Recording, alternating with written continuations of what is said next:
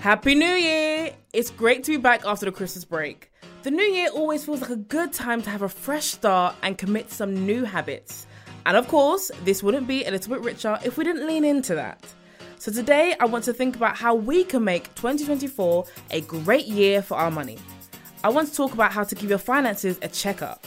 So I knew I wanted to get Ian Russell on the pod. He's the head of performance marketing at Money Hub, a tech company who have developed a money management app that's a great tool if you want to meet those financial goals. So let's get right into it. Okay, so Ian, let's say someone's got a few hours that they're setting aside to go through their finances, to get it in good shape for this new year. What would you recommend that they focus on? As boring as it sounds, I would say set a budget. Take your income, deduct all of your bills, regular monthly outgoings, rent payments, mortgage payments, utilities, and then you've got your next pot of money that you can split between other needs, wants and savings. A popular model for that is the 50-30-20 rule. 50% go towards the needs, 30% towards the wants, 20% towards savings. But you can be as flexible as you need to be because not everybody's the same. And then you can set smaller budgets within those categories to help you, because it's really about just paying a bit more attention, taking control of what you earn, spend and save so that you're able to make better informed decisions going forward. I love the fact that you said budgeting, because I think, like you said, it does sound boring, but it is almost like the beginning place you need to start. You need to know where you're at with your money, how much is coming in, how much is going out, how much are you setting aside for the things that you need. So, like I said, I think that's a crucial step one. But now let's say people have checked over their finances, they know where they're at.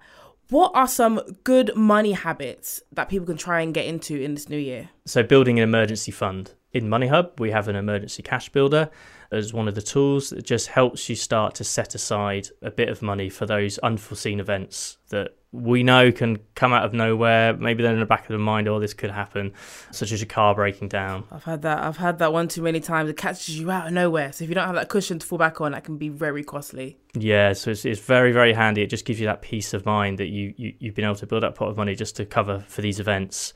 And then alongside that, looking at savings for the longer term. It's all about building that habit. It might be £10 a month, it could be £100 a month. It really doesn't matter. It's about getting that habit in place where you're being able to put a little bit of money aside for future term. And then managing debt would be the next one. Assessing what debt you have, looking to manage and bring down those with higher interest rates like credit cards. It just starts building that sort of healthy financial position for yourself. And setting aside a certain amount of money that you're going to spend throughout the month as well can help you. Yeah, managing the debt and saving, building the emergency cash fund, being able to build in that fund of money. So, and this is where the budgeting comes in again. You can set those smaller budgets on what you want to put towards eating out or going to the cinema, kind of whatever you want. But you've got to make sure where you can that you're making that money work for you as well. It's so crucial. I think, like you mentioned, there's so many great tips you just gave about, managing your money, thinking about the future, reducing down any debt. But it is still important to have a good time and enjoy yourself, because there is a direct link between money and mental health. And if you're always thinking about, okay, I need to do this with my money and not put it towards yourself, we want to make sure you start the new year right. So you got to also think about yourself. That's why we have a fun fund and we don't go crazy. So we don't go crazy. We budget, we set aside that money. That's it. That's what we do. So how exactly do money apps help with maintaining these new money habits that we want people to pick up? So money management apps like Money Hub can do a lot of the heavy lifting for you.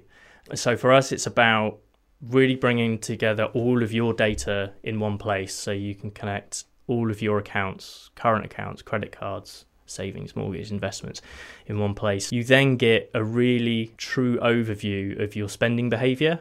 Apps like ours, it'll bring it all together and it can really then help you drill down into that spending analysis and let you, again, set budgets in specific areas, whether that's groceries or whether it is eating out or takeaways. And it's just giving you that true reflection to then let you go on and use all those tools, knowing that you've got everything in one place. At the end of the day, what we want to try and do is to do that heavy lifting and give you that insight so you can make better informed decisions about what you then do next. I think that's great. I think for some people, initially, it could be quite daunting to see everything in one place. Yes. Sometimes it is easy to have the blinkers on, you know, when you have a current account or different things in different places. But when you have everything all in one place, it can be daunting to begin with. But at least, like you said, now you know where you are, exactly how much you have to play with, and you can kind of be consistent with those good money habits. So let's stay on that topic of conversation. So let's talk about being in control of your finances.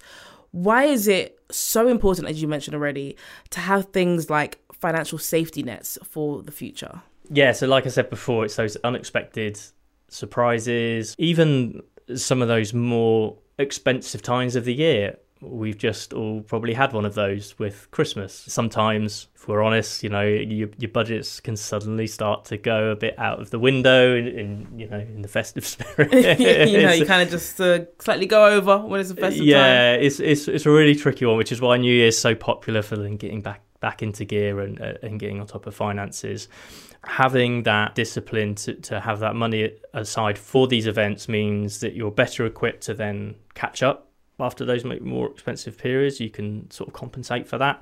But then also you're covered for those bigger things like we mentioned before. If your car breaks down or your boiler breaks, washing machine, fridge, freezer, these are things you can't do without. It sucks when it happens, but being able to have that to call on is just so important. I agree. As I mentioned earlier, you know, I've had stuff with my car just randomly breaking down, and having those financial safety nets means you don't have to dip into your everyday monthly income. You've got that pot of money that is there for these random things that happen. You know, like you said, things break down, things stop working, maybe you need to travel from one place to another and you hadn't accounted for it. That's just the money that you can know comfortably, if something happens, my everyday monthly finances that I've accounted for are going to be completely fine, because I'll touch on this one pot that is dedicated to things, these unexpected expenses that crop up. Like you say, it's the word, isn't it? We're saying they're surprises or they're unexpected. Sometimes not nice surprises, but yes, surprises. No, exactly. So you could be, you know, really budgeting everything to a real minute level, but